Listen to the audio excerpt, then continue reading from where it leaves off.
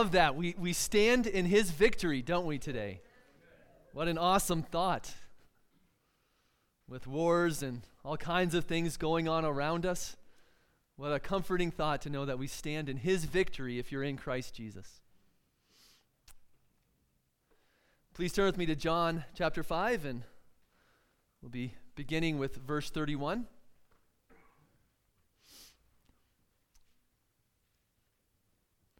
One of the best ways to validate the truthfulness of someone's claim is through witnesses, right? That happens all the time in the court of law, right? How foundationally helpful is it for your case if you have a witness that doesn't witness against you, but for you, right? Well, Jesus has made some great claims, hasn't he? Jesus has made the claim of all claims. He has claimed to be equal with God.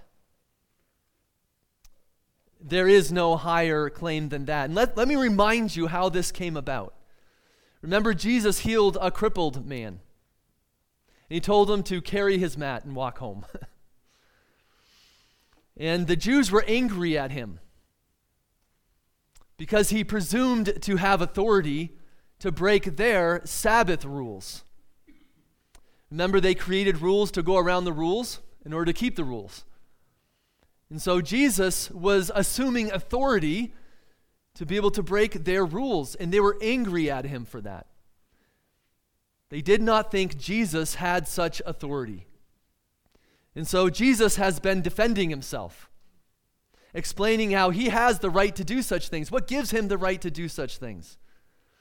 And really, Jesus isn't defending himself. We have to make that clear. He's not really defending himself. It is an opportunity for him to declare who he is. He has no need to defend himself. He's declaring his great identity. Now, I want to stop again and remind us of the significance of the claims that Jesus is making. We need to continually stop and remind ourselves of what this means. Everything about Jesus stands or falls on his identity. Is Jesus God with us? All of our hope lies in the fact that Jesus is who he claimed to be.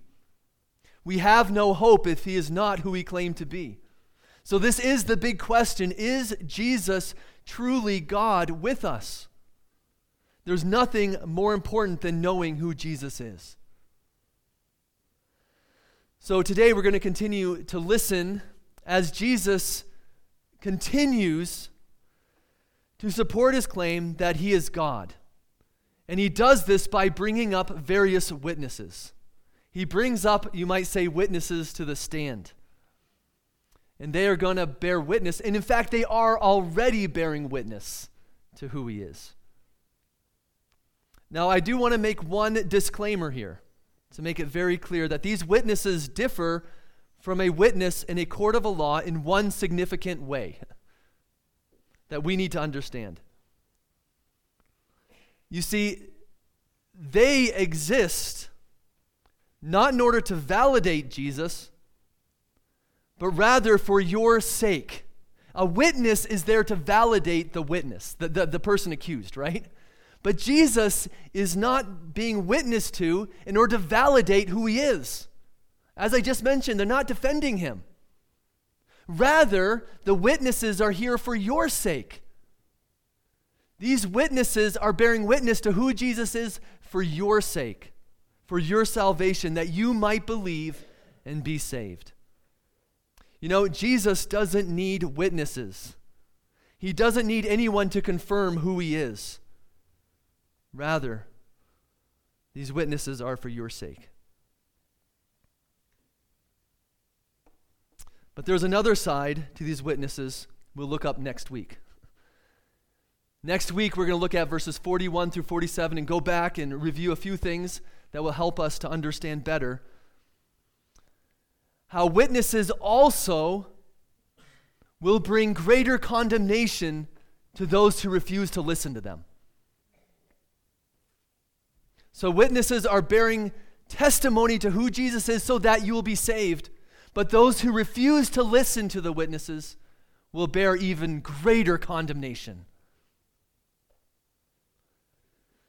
And so Jesus will show us next week what the refusal of the Jewish leadership to respond properly to his witness reveals about the condition of their hearts. Their refusal to listen to the witnesses is going to reveal the wickedness and unbelief within the hearts of the religious leaders. And Jesus is going to expose that. And you know what? There's nothing better than when Jesus exposes our wickedness. We need to have our wickedness exposed. Otherwise, we will never be saved. But we will spend more time on that next week. Today, we're going to look at these 4 witnesses that Jesus brings to the stand and marvel at God's grace. We're going to marvel at the grace of God that he has left us an abundant testimony to who he is.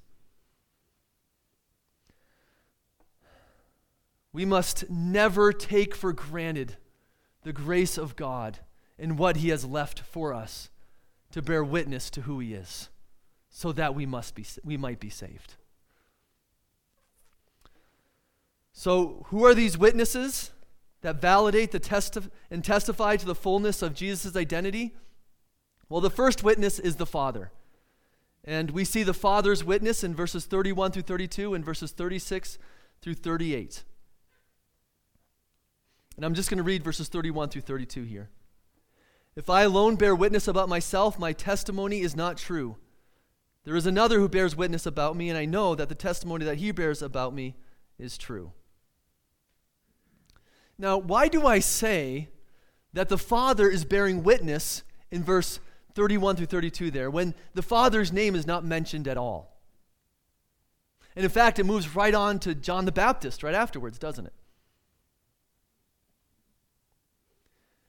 And so I say this because in verse 31 through 32, the another who bears witness about me is almost certainly referring to the Father.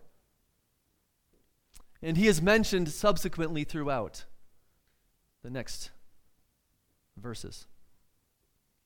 So the another who bears witness about Jesus is Jesus saying that I have another who bears witness about me, and that is my Father.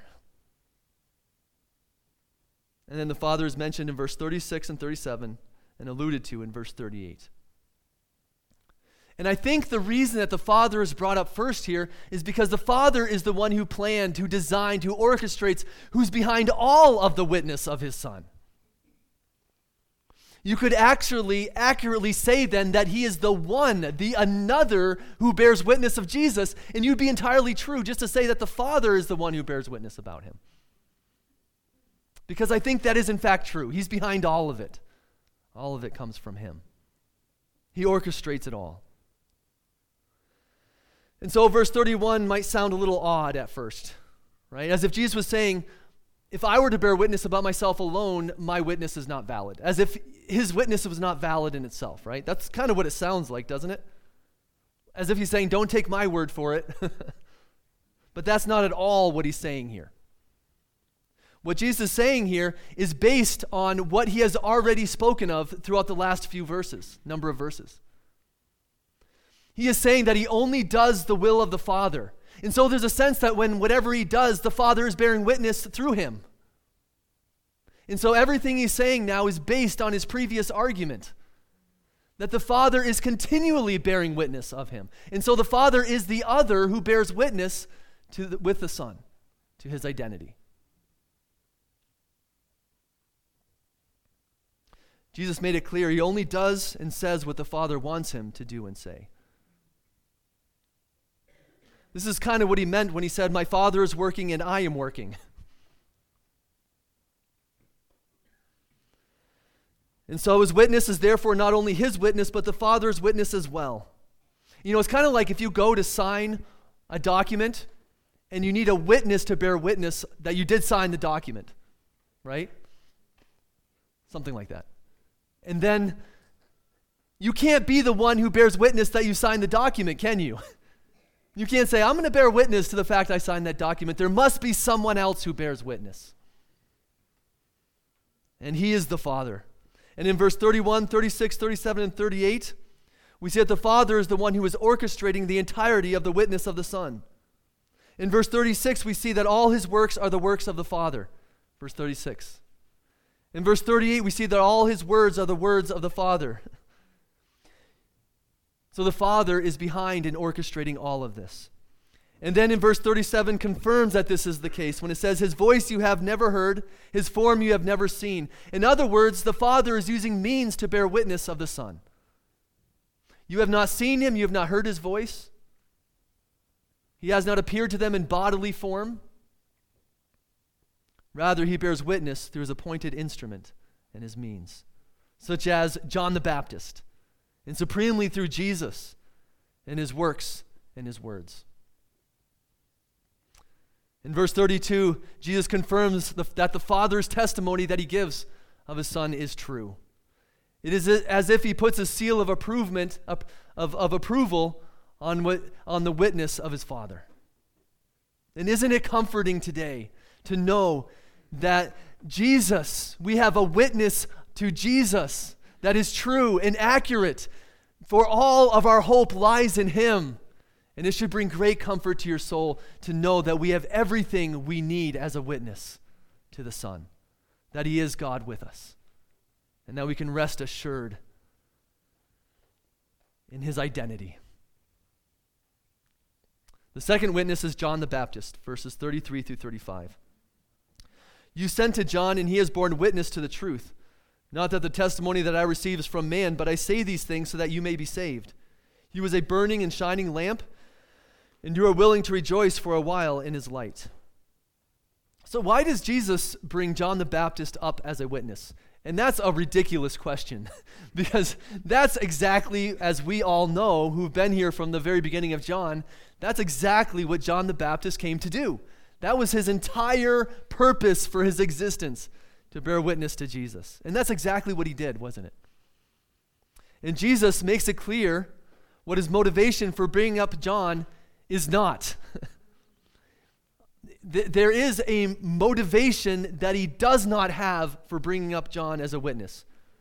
His motivation is not for his own sake, as if he needed the validation. We've already said this, but I'm bringing it up again because it's really important we understand it. He says, I don't need John's testimony. I don't need anyone's testimony. I'm not saying this for my own sake. This isn't for my good. Jesus does not need anyone's validation about who he is. He has a different motivation for bringing up John. He says rather that he is bringing up John's witness for their sakes, so that they might be saved.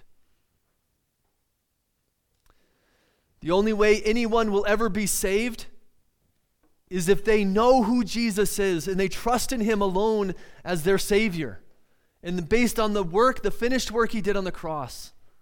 That's the only way anyone will ever be saved from the wrath of God. That's the only way anyone's sins will ever be taken care of. That's the only way anyone will ever be clothed in the righteousness of Christ. So he does this for their sakes. This is exactly what we're told is John's purpose in John 1 verse 7. And this should bring us back. And what a great reminder of what John is all about that summarizes what we just looked at. He came as a witness, right? To bear witness about the light. And the question is why? That all might believe through him. So Jesus gives his own evaluation of John's ministry. How does Jesus evaluate the ministry of John? What does he think about the ministry of John? Well, this is how he describes his ministry. He was a burning and shining lamp. Aren't those words that you want to hear from Jesus about you? He was a burning and shining lamp. I don't think there's any greater words that can ever be said of anyone than what Jesus says of John the Baptist. A lamp provides guidance and direction. It is not the destination. It points to somewhere else. And John was such a lamp. He was a light bearer, and he shined brightly. Now, he was not the true light, was he? He was merely a lamp that burned and gave light to that true light, that pointed to that true light. And so John's witness was a derived witness, and he was pointing to a higher source. John 3 verse 30 kind of summarizes what John was all about. He must increase, but I must decrease. I love those words. Aren't those incredible words? Oh, that we would have that heart and that understanding. He must increase, I must decrease, which is the very opposite of the way the world thinks, isn't it? And so he burned for a time, and as all lamps do, eventually his lamp died out. But for that time, he was a burning and shining lamp. So his witness, John's witness, should be a model in many ways for our witness and what our witness should look like. We should be witnesses to Christ as John was a witness to Christ. We should be such a burning light to the world around us in our witness for Christ. Our zeal for Christ, our love for Christ should be evident in our lives. Our lives should be saying to the world, he must increase, I must decrease. And when that is the case, we will be shining brightly to the world. We should look like lamps for Christ that are burning, showing the way to Christ. I wonder if that is the way you are known today. I wonder if that is true of you. I wonder if you and I are burning lights, as John was.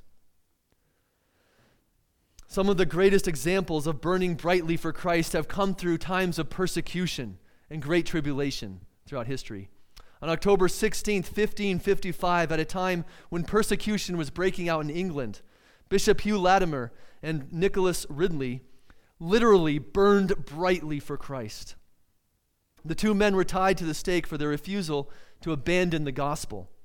And we are told that Hugh Latimer, turning to his comrade Nicholas Ridley, called out before the people, listen to these words, "Be of good comfort, Master Ridley, and play the man. We shall this day light such a candle by God's grace in England as I trust shall never be put out." And then they were burned at the stake. And amazingly, that light is still burning today, isn't it? As we continue to proclaim their testimony of Christ to the world. This is especially the case right now for believers who have chosen to remain in the Ukraine. We should pray for them that they would continue to burn brightly. They are part of our body, aren't they? They are members of our body, and as they suffer, we suffer. So we should pray for them and care for them. One pastor in Ukraine who decided to remain wrote these words, "We have decided to stay both as a family and as a church. When this is over, the citizens of Kyiv will remember how Christians have responded in their time of need." In other words, they chose to remain a light in the Ukraine. The third witness are the works that he accomplished in verse 36. "But the testimony that I have is greater than that of John. For the works that the Father has given to me to accomplish, the very works that I am doing, bear witness about me that the Father has sent me." Now, when he says there's a greater testimony than John's, he's not degrading or belittling John's testimony, is he? He has already said that John's testimony is a burning bright light. He couldn't have said a greater compliment to John and his testimony. But what he's saying here is he's amplifying this greater testimony. He's saying there is a greater testimony than even John that I have. And the superior witness are the signs, the works, the miracles that Jesus accomplished. And these miracles were designed to reveal the identity of who Christ is, to point to his deity. Now, Nicodemus acknowledged that the only explanation for Jesus' works was that he was from God in John 3, verse 2. He didn't go far enough, but he was kind of going in the right direction. "Rabbi," he said, "we know that you are a teacher who has come from God, for no one could perform these signs you do unless God were with him." You see, he says there's no natural explanation for what you are doing. The only explanation is that God is with you. And he could understand that. He could get that.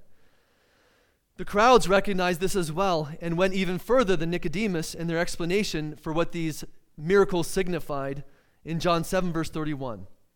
And they asked this question: "When the Messiah comes, he won't perform more signs than this man has done, will he?" Right? They understood They said, if he acts like the Messiah, if he looks like the Messiah, if he does things like the Messiah, he must be the Messiah, right? It's kind of an obvious conclusion there. It's the only logical conclusion we can come to. And this was the very purpose of the signs. They were intended to show who he was. You see, when Jesus healed someone, he did have compassion on them. He did care about their condition they were in, certainly did. But he had a greater purpose than healing them of their condition. Jesus had a greater purpose than wowing people, right? Than demonstrating some fireworks and showing them how great he was. Rather, the greater purpose was to show who he was as divine, that he was God with us. They are pointing people to a right understanding of God so that you might believe and be saved. Peter confirms that this was the greater purpose in Acts 2, verse 22. He says that Jesus of Nazareth was a man attested to you by God with miracles, wonders, and signs that God did among you through him, just as you yourselves know. God attested him to you through these things. That's what he's saying there. He made his identity known to you through those signs that he performed. What is the greatest of these works? What is the greatest of these miracles? What is the greatest sign he performed of all? What confirms who Jesus is greater than all other things? And the answer is the resurrection from the dead. Nowhere else is the identity of Jesus so fully demonstrated and confirmed as the resurrection. His resurrection was a declaration to the world that he is Lord and that he is God. We read this in Romans 1, verse 4 about Jesus. And he was declared to be the Son of God in power, according to the Spirit of holiness, by his resurrection from the dead. Jesus Christ our Lord. This is why Thomas said what he did in John 20, verse 20. Remember, he touched his hands and his feet. And what was his reply when he realized that Jesus was raised from the dead? What was his reply? My Lord and my God. He couldn't do otherwise. If he understood what this meant, there was no other explanation for it. He was Lord and he was God. We should find great comfort in all his works, especially in the resurrection, as they constantly remind us of who he is. It should cause us to respond with Thomas, my Lord and my God, when we see him. For the resurrection proves beyond any doubt that Jesus is who he claimed to be. It is the Father's seal of approval on who Jesus is. The fourth witness are the words of Scriptures themselves. Verse 39 reads like this. You search the Scriptures because you think that in them you have eternal life, and it is they that bear witness about me. Yet you refuse to come to me that you may have life. You see, the witness, the Scriptures that Jesus is saying that bear witness to him is the Old Testament Scriptures. Jesus says that the entirety of Scriptures bear witness about me. Imagine that. The entirety of Scriptures are a witness to Jesus Christ. In other words, the very point of all Scriptures, the Old and the New Testament, have one point. They have one main agenda, and that is to point to Christ and to reveal who he is. That's the one point of the entirety of Scriptures. They point to Christ. Jesus made a similar point on the road to Emmaus in Luke 24, 25 through 27. Jesus had just risen from the dead, and he's walking around incognito, right? They don't know who he is, but he joins up with these two people walking to Emmaus. And as they're walking, they explain the current events to Jesus, as if he didn't know. And this is his response. He says to them, "O foolish ones, and slow of heart to believe all that the prophets have spoken. Was it not necessary that the Christ would suffer these things and enter into his glory? And beginning with Moses and all the prophets, he interpreted to them in all the Scriptures the things concerning himself." Jesus said, all the Scriptures point to me. I'm what they're all about. The message is me. Wouldn't it have been great to have been there, to hear what Jesus had to say? So how do Scriptures bear witness about Jesus? Well, first of all, they bear witness that we need a Savior. For example, let me just give you one example, and I want to bring up the genealogies that go on and on and on and on. And some of them say, and they died, and they died, and they died. And we're like, okay, I get it. Everyone dies. But isn't that the point? The point is to express the absurdity of our lives, that we are helpless, that we're all dying, that we need a Savior. And if you don't get it, there's something wrong with you. You're missing the whole point. Those genealogies are incredible.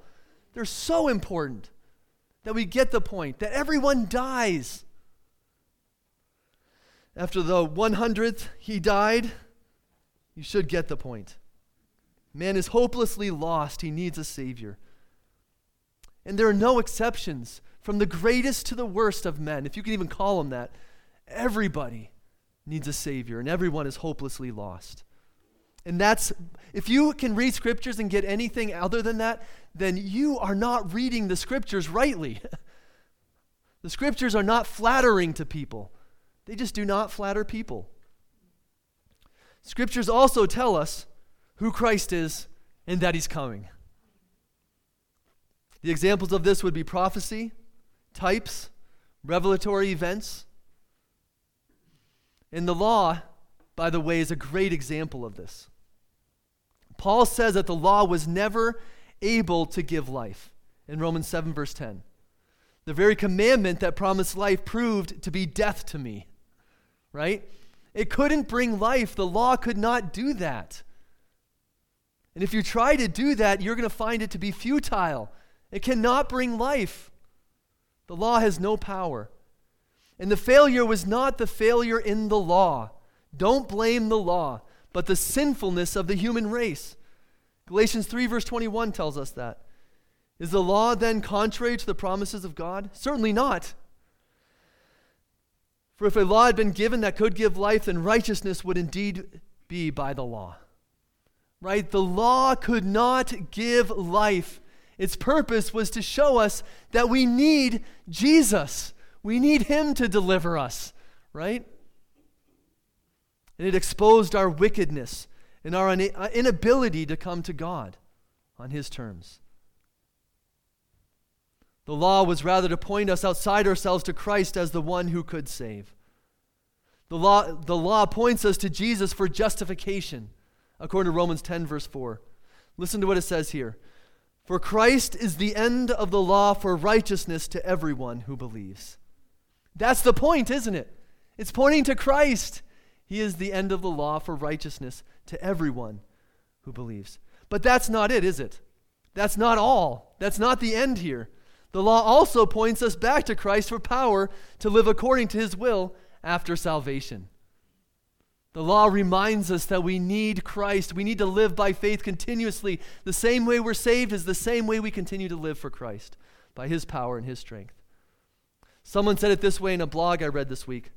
The law will lead you to Christ by showing you that you need both His forgiveness for breaking His law in the past and His strength to fulfill the law in the future. In the eyes of the world, the value of everything is based on what it says about me, isn't it? We value things for what it says about me and how it flatters me and how it makes me feel good about me. Therefore, scriptures will always look boring and uninteresting to the world because it's not about you and me. There's really no point to it if it is about Christ in the perspective of the world. But this is exactly the very thing that makes the scriptures so valuable to believers, isn't it? There's only one great value in being pointed to the one who can save. There's the only place where value can be found.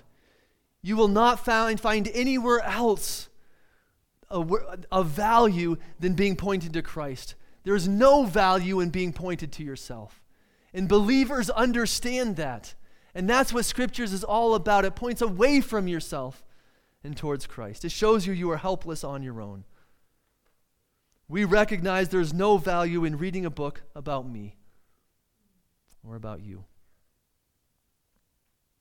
if you find yourself really uninterested and bored of scriptures, then you need to ask God to help you.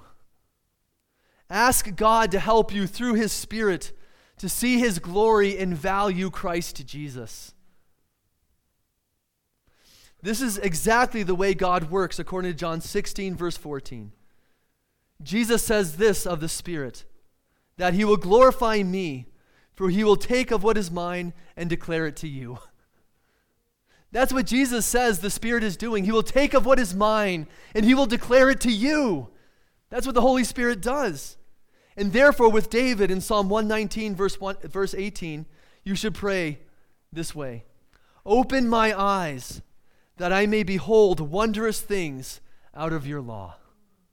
What a great prayer to make. Open my eyes, that I might behold wondrous things out of your law. And then you should pray with Moses in Exodus 33:18. Please show me your glory. Lord, I want to see your glory. Then, after that, after you've prayed these things, then open up scriptures and read. For that's where you'll see His glory. And you won't see it anywhere else. Is there anything more valuable, believer, than beholding the glory of Christ? Is there anything more precious than seeing our Savior in all His glory and all His splendor? To see Him exalted, high and lifted up, reigning in power, victorious over every enemy that stood against you, for your good and for His glory. Is there anything better and more precious and valuable than that? Well, there isn't. If this is the case, then I want you to consider something. Think about how rich you are today because of the great and glorious witness of the Son that has been left for you. Look at how the Father has left us with such a great deposit that is pointing towards Him. We are rich beyond our comprehension. And the poorest people of this world who have Christ are rich beyond comprehension. And the richest in the world have no more riches than those who are the poorest who have Christ. We are rich today because we have Christ and we have all these witnesses bearing witness to Him. I want to encourage you to make full use of the witness that the Father has left to us. Don't take for granted the fact that you have such a great deposit. May this week be a week where we treasure and dig deeply into what we love to look at supremely, who is Christ. I also want to challenge you for your joy to make sure that you are using all these witnesses properly, for their intended purpose is to point you to Christ. Are you daily seeing more fully the greatness of the treasure that you have in Christ? If not, there's something wrong with the way you're doing things. Either you're not looking at God's word or you're looking at it the wrong way. Look at Christ, because that is where they are all pointing. And all you're doing, don't miss this. Don't miss Christ. And remember, pray that God would enable you to see His glory, because He loves to answer such a prayer. Let's pray.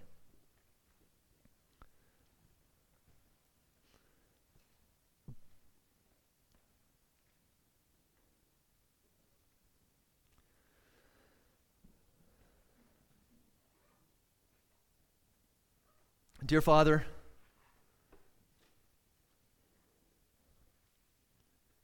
we just want to thank you this morning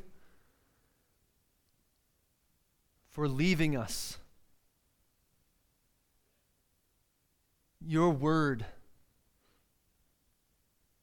that magnifies and proclaims Christ to us. Lord, there is nothing else to look at. Everything else is worthless. Everything else is dying and decaying and falling apart. But Lord, your word is life. Christ is life to us. And God, you have shown us your glory through your word. And we are hungry and thirsty for more. We don't want more than your word. It is sufficient, but we want to see you more clearly in your word. And so I pray, Lord, I pray that you would give us sight to behold your glory. Lord, help us to behold the wondrous, glorious excellence of who you are in your word. We know that every moment is a battle to treasure you above the things of this world. When we wake up in the morning, the world is crying out to us to treasure and love the things of this world more than you. They are arguing with us and proclaiming to us that there is a greater treasure. But Lord, we know better. And God, I pray that you'd help us this week to continually keep our eyes on you, Jesus. Help us to see you in all your glory and all your greatness.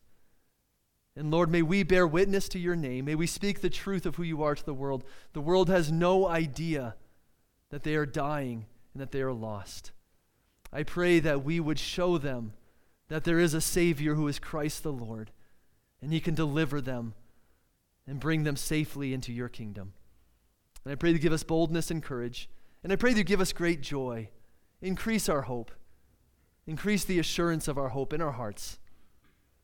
And may we live with joy that we have a God who is sufficient for all our needs and who is glorious and mighty to save. In Jesus' name, amen.